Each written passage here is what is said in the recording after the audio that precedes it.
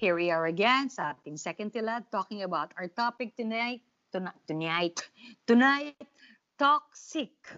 Yes, at magandang gabi ulit sa inyo o umaga kayo nakikinig. Para sa ating mga new listeners, no, ang ating podcast ay divided into 3 na tinatawag naming tilads. So, ayan, bilang ang tita nyong Jeannie ay chef, ayan, at ako ay ano nga ba ako? Writer. Char. Connect na connect, no? Kita naman yung connect na connect. Yeah, meron lang. So, anyway, so baka nagtataka lang sila, bakit ang daming episodes, So, isang episode lang po ito, hinahati na namin sa 3, mahilig lang kami ng ganun. So, because sometimes one is not enough. One is not enough, Char. So, of course. It's never enough. Yes, diba? And maraming salamat sa mga communications na nakakuha nga din natin bago tayo bumalik sa ating toxic. No? So, yung mga bagong nagla-like na ating mga pages, nagpo-follow sa atin, at saka sa Twitter, at saka sa Instagram. Ayan, maraming salamat sa ating mga new followers and new likers. Likers yung tawag doon kasi nag-like sila di ba? Oo. So, yun. In SOCMED language, di ba? Likers. Yeah, ang ating mga likers. So, thank you. We like you too. Char. Okay. So, kanina pinag-usapan natin, we started off by talking about yung definition ng communication. We said a few things about, kung ano-anong klase. Yan, you talked about yung mga components ng isang parang communication cycle, no? Ngayon naman, pag-uusapan naman natin ngayon yung mga usual causes o yung mga patterns kung saan nagkakaroon ng communication breakdown.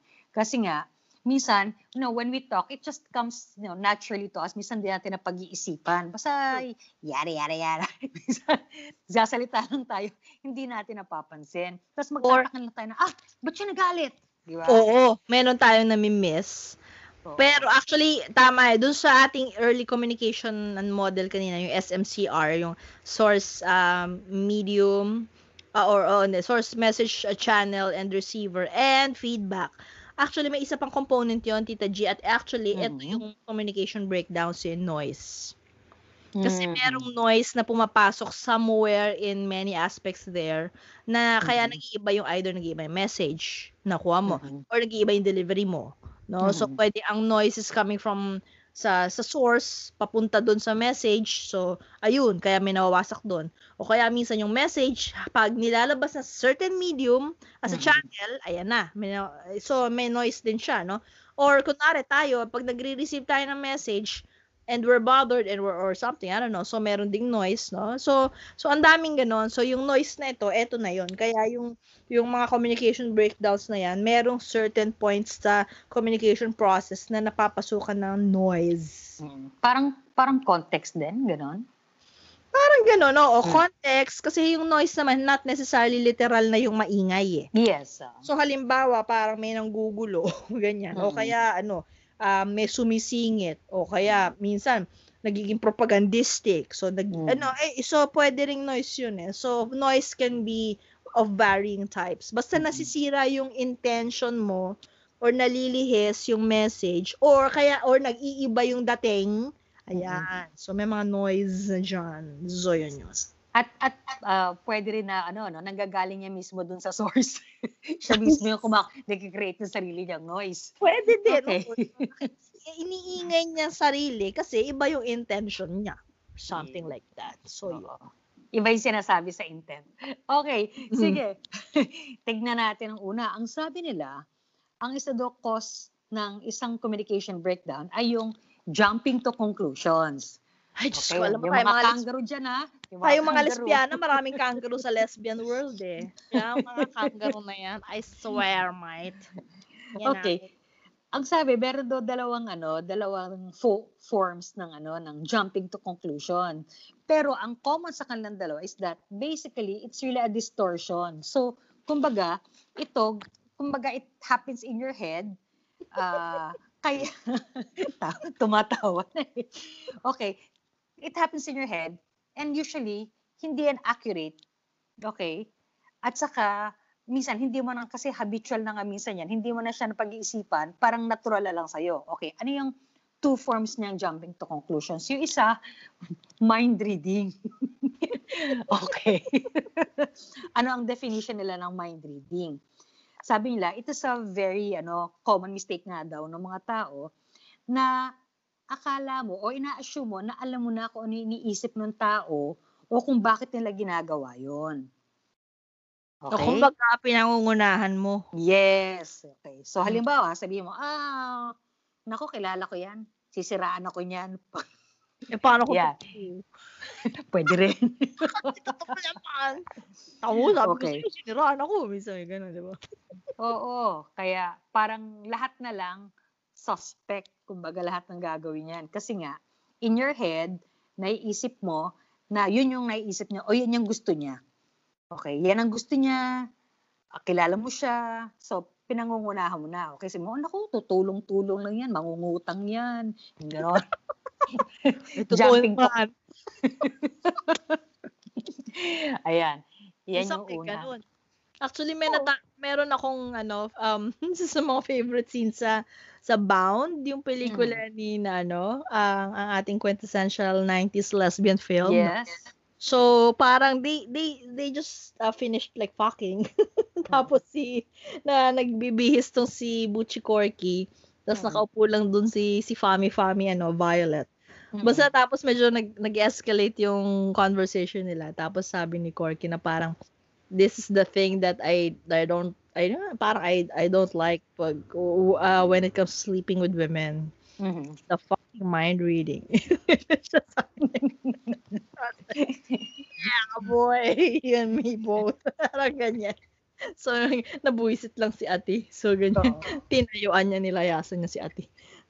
Na isa. Ay, naku. So, mind reading. Oo. Kasi, ewan ko, minsan kasi tayong mga lesbiana, meron tayong hindi ko alam kung may isang, genetic splice tayo na nalahian tayo ng mga pagka-Madam Auring, eh.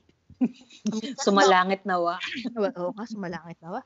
So, alam mo yung, kasi minsan may ganun tayo, yun nga, parang iisip, o kaya, like, halimbawa, kunwari may, di ba, halimbawa, ito, nag-uusap lang kayo, tapos, kunwari, mayroon ka lang sinabi, di ba, na parang, tapos ano ba yung, kunwari, sabihin, ay, parang, ano ba ako, or, something about bad breath, tapos biglang ang iisipin ng isa, kala niya, nagpaparinig ka sa kanya, bad breath ako, bad breath ba? Yung minsan, yung gano'n, yung parang, ano ba ang basa mo sa isip ko? Yung alam mo yun. So, that's another kind of mind reading na may pagkakangaro nga. Yun na tumatalon ka na sa jumping to conclusion yan na parang may sinabi ka na isang bagay. Tapos, di ba? And I see this all the time sa mga magjowa na na lesbiana. Minsan, o kaya kunwari, di ba? Minsan, parang titingin lang doon or di ba actually minsan din to, minsan born out of minsan selos, di ba? Nag-intersection do sa ibang mga issues na pinag-usapan natin dati. Kunwari tatalon na yung parang sige ganyan kayo na or yung parang sabi ko lang ganito eh. Tapos iba yung inisip nitong isa. O kaya ang inisip niya ganito yung iniisip ko. Alam mo yun yung very common, totoo yun. Very common yun. Common ito sa mga lesbiana minsan nag-uaway kami. Bakit ano pinag-awayan kasi inisip niya ganito. Lord, diba? If I have like 1 peso for every lesbiana na naka-encounter ko since the 90s na mga ganitong shit, man. Nakakabili na ako ng bagong kondo. Totoo lang. Ano itong mga mind reading na jumping to conclusion, di ba? Aminin mo, Tita G. Hindi na kailangan ng baraha no? Titignan ka lang Alam ko na. Huwag ka na magsalita. Alam ko na. Ito yung ganyan-ganyan. May gusto ka sa kanya. Tama? O kaya, galing yun. Parang, ano yan? Ako, may gusto yan sa'yo or something. Medyo manyan. Isang gaganong kayo.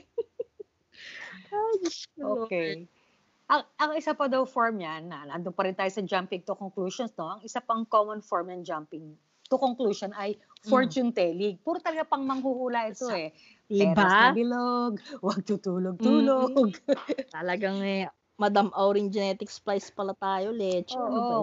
Ano ba yung mga fortune telling na? Yan daw yung mga what if sentences na nag-iisip ka na parang magkakaroon ng dilubyo na. Naku, paano yan? Siguro ito yung pag ginawa ko yan, ganito, mag-aaway, magkakasira kami, gano'n. So, lagi ka lang in a state of dread or panic or, stress. So, Oo, halimbawa, mm. nakita mo yung girlfriend mo, nasa isang party kayo, di ba? Medyo nalit. Tapos nakita mo nakikipagtawanan kay kanino. Ganon. Nako, magkakajoaan yan, maiiwan ako. Oo, o kaya yung parang sabihin, ayan, lalandiin ka niyan. Ako, aahasin ka niya sa akin or something. Nako, May crush ka gusto niya. yan. May gusto yan sa'yo. Again, if I had another peso, I will have another condo. I've been hearing this all the time. Ito talaga, since the 90s, I swear, ang mga fortune telling na mga ganyan. No. Pero alam mo, I think it's also common in the work environment. Kaya minsan, halimbawa, sa team mo, meron kayong mga bagay hindi mapag-usapan kasi feeling mo baka magalit or hindi ko masabi to kasi baka magtampo, ganon. Or baka mawalan ako ng trabaho pag sinabi ko. And sometimes it gets in the way of, halimbawa, improving things. Diba? Kasi nga, nandun ka na. Paano pag sinabi ko to, syempre hindi ko na mababawi to. What if I say this? What if I, suggest something? Baka sabihin, nagmamarunong ako. And, you get caught up in that cycle na hindi ka na, kung ano na foretell mo in the future na mangyayari. Parang yung classic joke na yung, Miss, anong oras na? Tapos sinampal niya, di ba? Yun. Bakit nga ba? Explain mo doon sa ating mga ibang listeners na baka hindi nila na-miss nila yung Okay. Yung may nagtanong, Miss, anong oras na? Tapos sinampal niya yung guy. Tapos sabi niya, bakit mo ako sinampal? Kasi tinanong mo kung anong oras. Tapos tatanungin mo kung saan ako pupunta. Tapos sasabihin mo, sasabihin ka na sa akin. Tapos yayain mo ako magmerienda. Tapos, pagkatapos ng merienda, yayain mo ako na mag-sex. Ganon. Kaya bastos ka. Yun. Kaya sinampal niya. Shortcut, di ba? So, tumalo na si ate. Dahil lang sa pagtatanong na oras. Parang may tanong ako, Tita G. Yung sinabi mo kanina nga na parang sa workplace, is that, kasi or ako lang yun, baka or experience ko lang, or baka because iba yung workplace experiences natin nung 90s, 2000s, ganyan. Is it a Filipino thing? Filipino culture na ganyan? Medyo. Kasi di ba yung, or maybe it's also kind of Asian, I think, hindi lang Filipino. Kasi mas matindi yung hierarchy, di ba? Kasi halimbawa yung mga puti, they don't even call their bosses by, some title or something. Yeah, it's diba? just first name basis. Kaya nga yung nagkaroon ako ng mga foreign base or global north na mga boss, regardless kung Asian descent sila, gano'n sila, just call me, just call me Amy or call me whatever, diba? Lang, walang boss, ma'am, sir, ganyan. Tayo lang naman kasi mga Pilipino mahilig sa gano'n, kaya, diba? Papatawagin mo yung gusto mo, tinatawag ka ng ganun, ma'am, sir, something like that. It's funny kasi kanina lang, nung meron kaming, kasi meron akong client na Australian, tapos marami sa amin, doon sa workplace na yon mga Pinoy. Tapos may isa siyang, kinonsulta na Pinoy pala, sabi niya, this is just come to my attention pala, doon sa chat group namin, sabi niya ganun, na parang ang mga Pilipino pala, dinedescribe sa kanya nga nung isa na matagal lang nag-work for her. Ang mga Pilipino nga daw kasi, hindi sila nagsasalita ng ng observations, nag-share kasi natatakot silang ma-single out, ma-reprimand kasi ganoon ang workplace culture dito sa Pilipinas, no? And kind of accurate naman, natawa nga ako. Tapos so ni-reassure niya kami yung itong Australian boss namin na parang it's don't hindi tayo ganun dito. So, we value your honesty, we value your hard work. Alam mo, this is, medyo masamang makinig or pakinggan, Tita G. Kaya minsan I prefer working with foreigners. Sometimes rather than Filipinos. Kasi minsan, or at least kung nasa opisina ako, mas maganda kung multicultural. Diba? Na parang hindi lang yung puro Pinoy. Kasi minsan, I don't know, man. Toxic. Oo minsan sick, minsan toxic. Oo, minsan, di ba? Aminin natin, may mga ganun no? Workplaces talaga dito sa atin. And the culture of parang kahit sabihin nilang open communication, parang natatakot. Di ba nga, pinaka-dreaded dyan, may suggestion box. Di ba dati may ganun pa, no? Na parang tambiolo, na parang anonymous, pwede ka maglagay doon. Tapos baka mamaya alam nila yung handwriting ko, ako yan, yung nagreklamo, yung 'di ba? So, Ah, at least yun yung kultura ng mga 90s and 2000s eh. Pero ngayon parang iba na eh, 'di ba? diba? Parang meron na bang pagkakaiba? Parang kasi I think Parang in manipis pa rin eh. Manipis pa rin yung mga pag nasabihan ng, 'di you ba? say something, it's like an attack. Oo, 'di ba? So Mm. tapos yun na nga, you jump to conclusions na.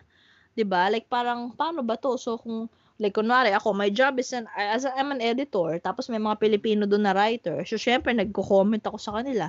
Mm. Tapos parang alam mo yun, na-o-offend sila, nagko-comment ako. Dude, yan yung trabaho eh. 'Di Mm. ba? So That's right. anong problema, 'di ba? So kaya kung ano-ano yung naiisip or something, tapos hanggang sa maging nega na. Alam mo, inabutan ko pa yung panahon na hindi tinatawag yung mga tao sa opisina ng Sir Mike or Ma'am Jane. Hindi ko alam kung kailan nagsimula yun eh. Parang naisip ko, bakit ganun? Sabi ko, ano ba to? Nung unang nga nadidinig ko yun, parang, ano ba yan? Knight ba yan? Knight? Knighted ba ni Queen Elizabeth yan? Ba't mo tinatawag ng Sir? Sir Oh, Lancelot ba yan? Ganon? tama. Alam mo sa media naman, iba naman kami. Oh. I don't know why, pero first yung letters kunwari, ayan na si CHR. So yun yung initials Oh. niya, ayan na si DNS or something ganyan. Mm. O kaya parang gano'n do sa GMA kami, si FMG, si Felipe Gozon, yung mga gano'n. Oo. Yung letters, kaya nga natutuwa Oo. sabi ko, okay, cute naman ito. So gano'n yung yung ewan ko kung bakit gano'n Mm. yung environment of calling. Pero Hindi, yung ah, sa syempre, sure. oo, pero ang pagkaalam ko alam ko rin talaga before sa corporate 'no, even siguro earlier than that dahil mas matagal ako mas nauna ako nagtrabaho sa'yo. Mm. Ano, yung mga big boss lang yung ginagamitan ng gano'n. Halimbawa kung manager ka, hindi ginagamit yung initials, yun talagang nando'n yung CEO, yung mga gano'n, yun lang yung Oo, ginagamitan ng gano'n sila. 'di ba? Jaza, si Sobel de Ayala, 'di ba? Sila Jaza, yung mga gano'n, doon lang ginagamit yung talagang mga D bosses. Oo, yung pinaka-big-big. Kaya lang ito, Oo. basta boss ka na, nagkaroon Mm. or kasi C-suite nung pumasok ako sa corporate or Mm. at least dun sa media na corporate no, dun ko una na-encounter yun eh. So Mm. lahat sila kahit yung mga SVP, AVP, three letters, lahat sila ganun ang pagre-refer namin sa kanila. Mm. Tapos nung napunta naman ako sa ABS, ganun din, no? So Mm. ayan si ano nga to si Direk PBB. Isa yun yung boss ko doon sa kalimutan ko na. So, nasa Jogi? oo, Laurenti Jo, yun. So, nasa LMD, unit LMD ako, ganyan. So, Laurenti Mm. Jogi, ganyan.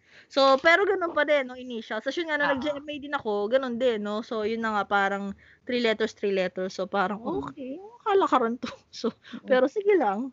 Pero sa'kin, okey lang 'yun kasi specific at saka well, you don't call them that when they're in front. Pero yung, Oo. Sir Mike, Sir John, kailan ba nagsimula 'yan? Sino ba nagpauso niyan, 'di ba? Na parang akala mo may mga kaharian ba tayo dito, gano'n, na may mga sir. Buti hindi lady. Oo nga eh. Ewan ko ba? Lady Jane. So, kaya 'Yan. tama naman. So, wala lang. So, pero yun nga, tama. Yung mga ganyang klaseng jumping to conclusions, no, that can be applicable to relationships, to Right. friendships, and of course, sa workplace, is very Mm. common. And it's very Filipino, I think, no? Yeah. Well, ang second na sinasabi nila na cause ng communication breakdown, also very common ay judgment. Okay, Like, yung mga tao na kailangan maging tama. lagi. Sila ang laging Lagi, tama. oo, kailangan tama sila. So, imbis na pag-usapan kung ano yung ikabubuti ng mga bagay-bagay, kailangan lang, ang importante sa kanya, tama siya. Tama siya. Okay, my Good. viewpoint is the only viewpoint. So, imbis na halimbawa tignan yung ibang ideya, di ba? Basta ang ipipilit niya, hindi ganito 'yan. Okay, yung mga tao nakikita kong ganyan, yung nagsa-start off sila lagi ng sentences na may sinabi suggestion, hindi ganito. Kahit na hindi dapat simulan naman ng hindi ang opening ng sentence nila. Okay, o kasi kasi sinabi ko na nga, itong gusto ko mangyari, dapat ganito, at saka may hirit na, so Tama ako, di ba? So, tama ako. Alam mo yun, parang at the end of the day, kailangan, so, tama ako. So, siya lang ang tama. Siya lang ang tama.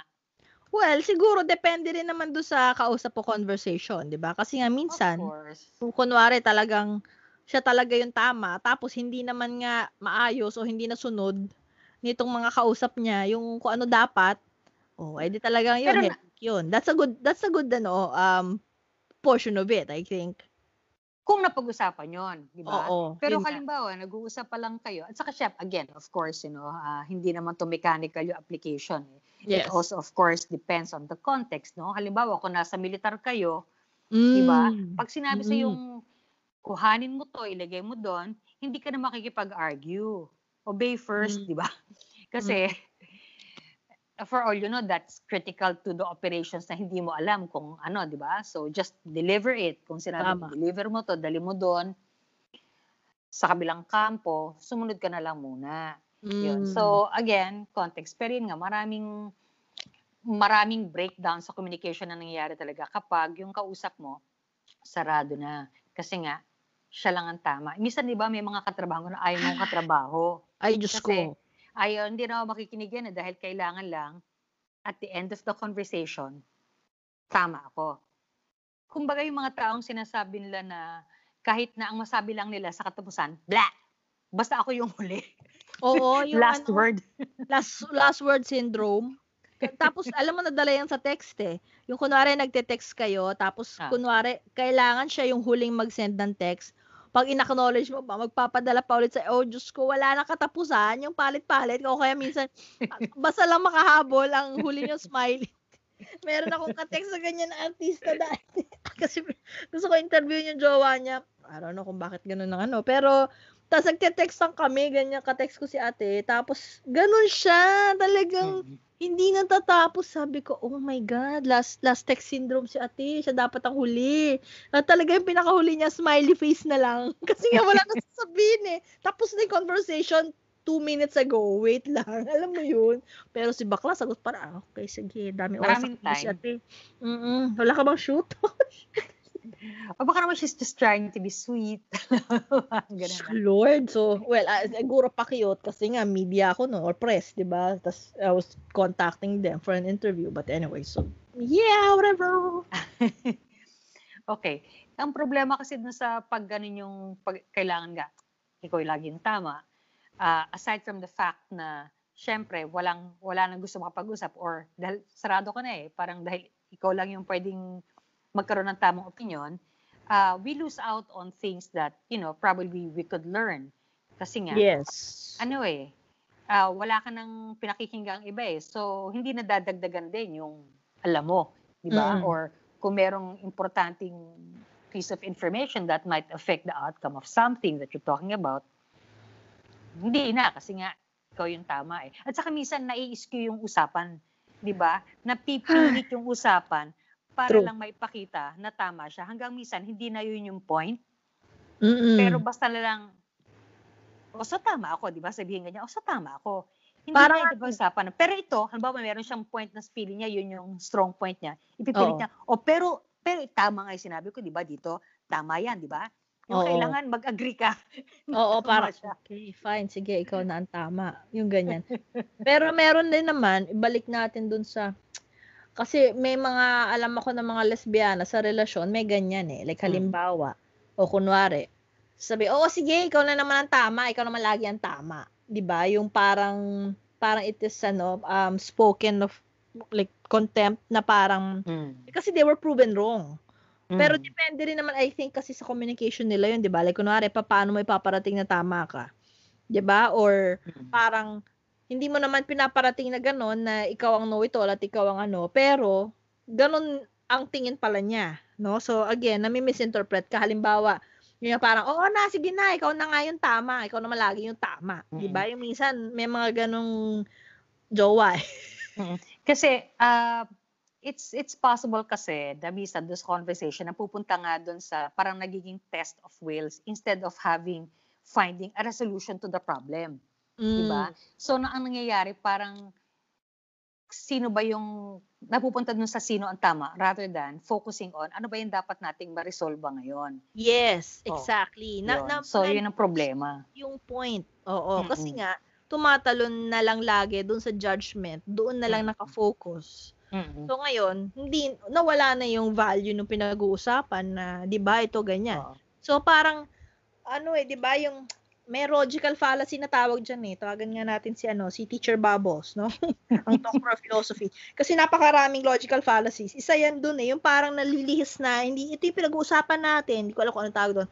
Ito na yung pinag-uusapan natin, pero nag-focus ka sa oo, ikaw na yung tama, ikaw naman laging tama.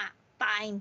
'Di ba? So parang na-judge ka, hindi na yung conversation, yung sinasabi mo nga na nawawala na dun sa topic, no? Kasi nag-focus na dun sa paraan mo who is right and wrong. Who is right or wrong. Umiba na, sandali lang, 'di ba? So, alam ko may tawag na logical fallacy yan Call a friend natin mamaya siya. Ano ba yan? Ignoratio elenchi? Ano ba yun? Parang something, parang ganun yata. Whatever ang Latin term dyan. Check ko. Parang I think that's it. Diba? Yeah. Anyway. Yun. Okay. Judgmentals. Very judgy. Diba? Usong-uso yan Judge. Okay. The third thing na nagkaka-cause ng breakdown ay labeling. Okay? So, ano ba yung labeling? Yung gumagamit ka ng mga, nagbibigay ka ng pangalan to categorize or to generalize. So, halimbawa, yung mga, sa ganyan mga Bisaya kasi yan. Sa balibasa, Bisaya ka. Yung mga ganon. Okay. O, sige, kasi alam mo naman, yan. Kasi pamilya mo, ganyan kayo lahat. Diba? So, as if that explains a situation or a problem, and it's just a lazy way of explaining things away. So, when you cause that, para it creates ngayon, yung parang nagfa-fault find na kayo, nagbe-blame kayo dahil doon, no, nakaka-discourage siya. Halimbawa, sabihin, kasi kayo palibasa tomboy, kaya ganyan. So, may automatic na. Actually, when I was teaching script writing before sa UP Film, I had this whole session lecture that I just had to teach. It's called, the module is called non-discriminatory gender fair language. Tapos kasi, if you're going to be a scriptwriter, you have to differentiate yourself from ikaw yung nagsusulat as a scriptwriter and writing the biases and prejudices of your character. And it has to be the character, not you. Kaya kailangan ikaw writer ka, alam mo yun. So halimbawa, kasi yun, and actually, ang pinaka-crux ng na yung labeling. And different kinds of labeling, like kunwari kung nagle-label tayo sa yun na nga, homophobia ang discrimination, ang labelings ng mga LGBT, no? So sa bakla, sa iba-iba, di ba? Like kunwari, yun nga, I have to teach them na hindi third sex, please. Hindi term yung third sex. Please do not use that. Stop. Ganyan. So yung mga ganyan. Tas ang dami, like kunwari, 'di ba ano ba mga labels natin, halimbawa doon tayo sa mga LGBT natin kunwari doon sa mga bi, 'di ba? Minsan meron nung 90s uso yun, ay nako, mga yan, mga bi and bi, yung parang dinidismiss kasi yung nangyayaring invisibility and erasure nung time na yon sa mga bi, kasi nga hindi nire-recognize na parang bi ka ba talaga? Hindi. Pero gay ka talaga, straight ka talaga. Parang hindi identity yung bi, o kaya parang suspicious, di ba? So, kaya discriminatory language yung ginagamit sa kanila. Kaya parang yung ibang lesbian na naririnig ko, they use that. Naku, bi yan, wag yan. Or bi the bi. Di ba? Ang anong tawag nito? Ang tinis nung na yun yung anti-bi nung time na yun. Tapos naririnig ko yun sa chat. Madalas. Kahit yung sa mga gays, yung term na silahis, hindi siniseryoso yun Sabihin, silahis, bakla, ay pauminin, silahis pa daw. Yung mga ganyan, di ba? Bakla ka naman Mga ganyan O kaya halimbawa, ano pa ba yung mga lecture ko doon? Halimbawa, kung xenophobia or, syempre, racism, di ba? So, yun yung mga usual natin. Tapos, faith-based discrimination is also, ang dami ring labeling. Kunwari, ay, ano yan? Kunwari, yun nga, kunwari, pagka naka-hijab ka, sabi, yan, mga Abu Sayyaf yan, di ba? Ganun lagi, di ba? Yung, sabi ko, children, don't do that. So, yung mga ganong napakarami, so meron anti-gay, so syempre sa mga babae, yung mga ganyan, ito, horrify sila dito, nung I was teaching sa mga I had this ex who lived in somewhere in a place, province. Tapos meron silang term, babaeng pekpek. So Okay. I was like, okay, what the fuck is that? Explain, 'di ba? So like parang yun yung mga babae na walang alam gawing house chores, Oo. nakabukaka lang, tihaya lang. So parang you're just good for, being fact or something like that. So babaeng pekpek. Pero oh my God, 'di ba ang nega? Ang nega lang. So I was like, I was horrified. I was like, ah, ang dali lang. So alam mo yun, so yung mga ganong terms na labeling, parang paano mo ni-label yung babae, 'di ba, yung mga ganyan. Diyos ko. Ito pa just yung lately na ano pa ba? Yun, yung matalas din tayo yan. Kunwari yun, yung ganyan. O yung mga merong sa body. Kunwari uy, yung example mo dito, half rice lang si taba. Oo. yung mga tao na obese, 'di ba? Parang it's kung ganun yung katawan no. So tapos yun isa pa doon yung Diyos ko Lord, meron yung mahilig mga bata nun, yung they use the word retarded. Diba? So, Mongol. No, ay nako, Mongoloid, retarded sa Jesus doon. Tapos pagka Pilipino tayo, 'di ba? Yung disability nagiging nickname. Ay si Piki, andyan na. Ay si Bangag, ay si Bingi, si Bingot, si Sakang. Putya, lahat 'yun pangalan, 'di ba? When I was growing up, tas racist, 'di ba? I mean, I don't know if I know you've heard this term, yung si Beho. Inchik Beho, tulo laway. Di ba? May ganun pa. Oh my God, what the fuck, Filipinos? Yung mga Bombay. Ayun, Ayan na si 5'6". Oo, kaya, kunin ka ng Bombay. Puta pa na ako sa akin yun nun eh. So, Okay, pag may dadating, umuulan, meron ka, yan si may kaklase kang Indian, di ba? Sabihin, meron mong payong, may dalang payong yan, 5'6" nga lang. Siya, di ba? So, yan yung mga kinalakihan natin talaga. Naku, diba? Notorious talaga yung panahon na yan, nung growing up tayo. Diba ang racist ng Pinoy, grabe. Like, kunwari yung isa pa yun, yung di ko gusto kasi I hear this from my classmates in high school din, yung Egoy. Yung si Egoy, yung ganyan. Nog-nog. Referring to black-skinned people. Holy Lord. As if naman napakaputi ng balat natin, di ba? Luka ako doon, mama. Yung mga ganyang mga tawag natin. Yun nga, kunwari, ay nako, si Taba. O si Baboy. Oo. At saka yung ganyan, ba't yung itsura mo? Mukha kang igrot. Mga ganon, di ba? Oh my God. Oo, isa pa yan. So, mga indigenous people. Lahat, oo. Pero, tapos ito pa, isa pa. Actually, nung lately, nung nagkakaroon na tayo ng awareness on, anong tawag nito? On mental health, no? Actually, nagtatanggal talaga ako ng mga contacts sa Facebook, no? When they use the term Brenda. Diba? So, remember that nung kay Miriam Spencer Santiago, no? Kung nalilimutan ng mga tita tips natin. Kasi nung time na yon, ang labeling sa kanya, Brenda, brain damage. Putangin na, diba? Kasi nga, inamin niya na nagkaroon siya ng mental breakdown and, mental health issues. And that's not good. Na you call someone Brenda? True. Putya, tinanggal ko yung mga tao nagbe-Brenda doon sa feeds ko. Legend to, Alam mo yun, so nakakabuisit. So, yeah. Pero the thing about labeling also is sometimes people themselves have to be aware. Kasi parang, ay sorry, alam mo, tanga-tanga ko talaga. Minsan may mga ganyan, di ba? Ay, yung self-deprecating labels. Nagle-label ka rin. Sorry, tanga lang. Sorry, ganyan. lang. Yung parang, I don't know. Ay, tanga eh. Yung napaka-common ng tanga. Ay, pasensya ka na talaga. Ay, nako, tatanga-tanga na naman. Pag nililabel niya sarili niya, parang, you also teach people to see you that way. Yeah, diba? Exactly. If that's how you frame you, that's how they will frame you.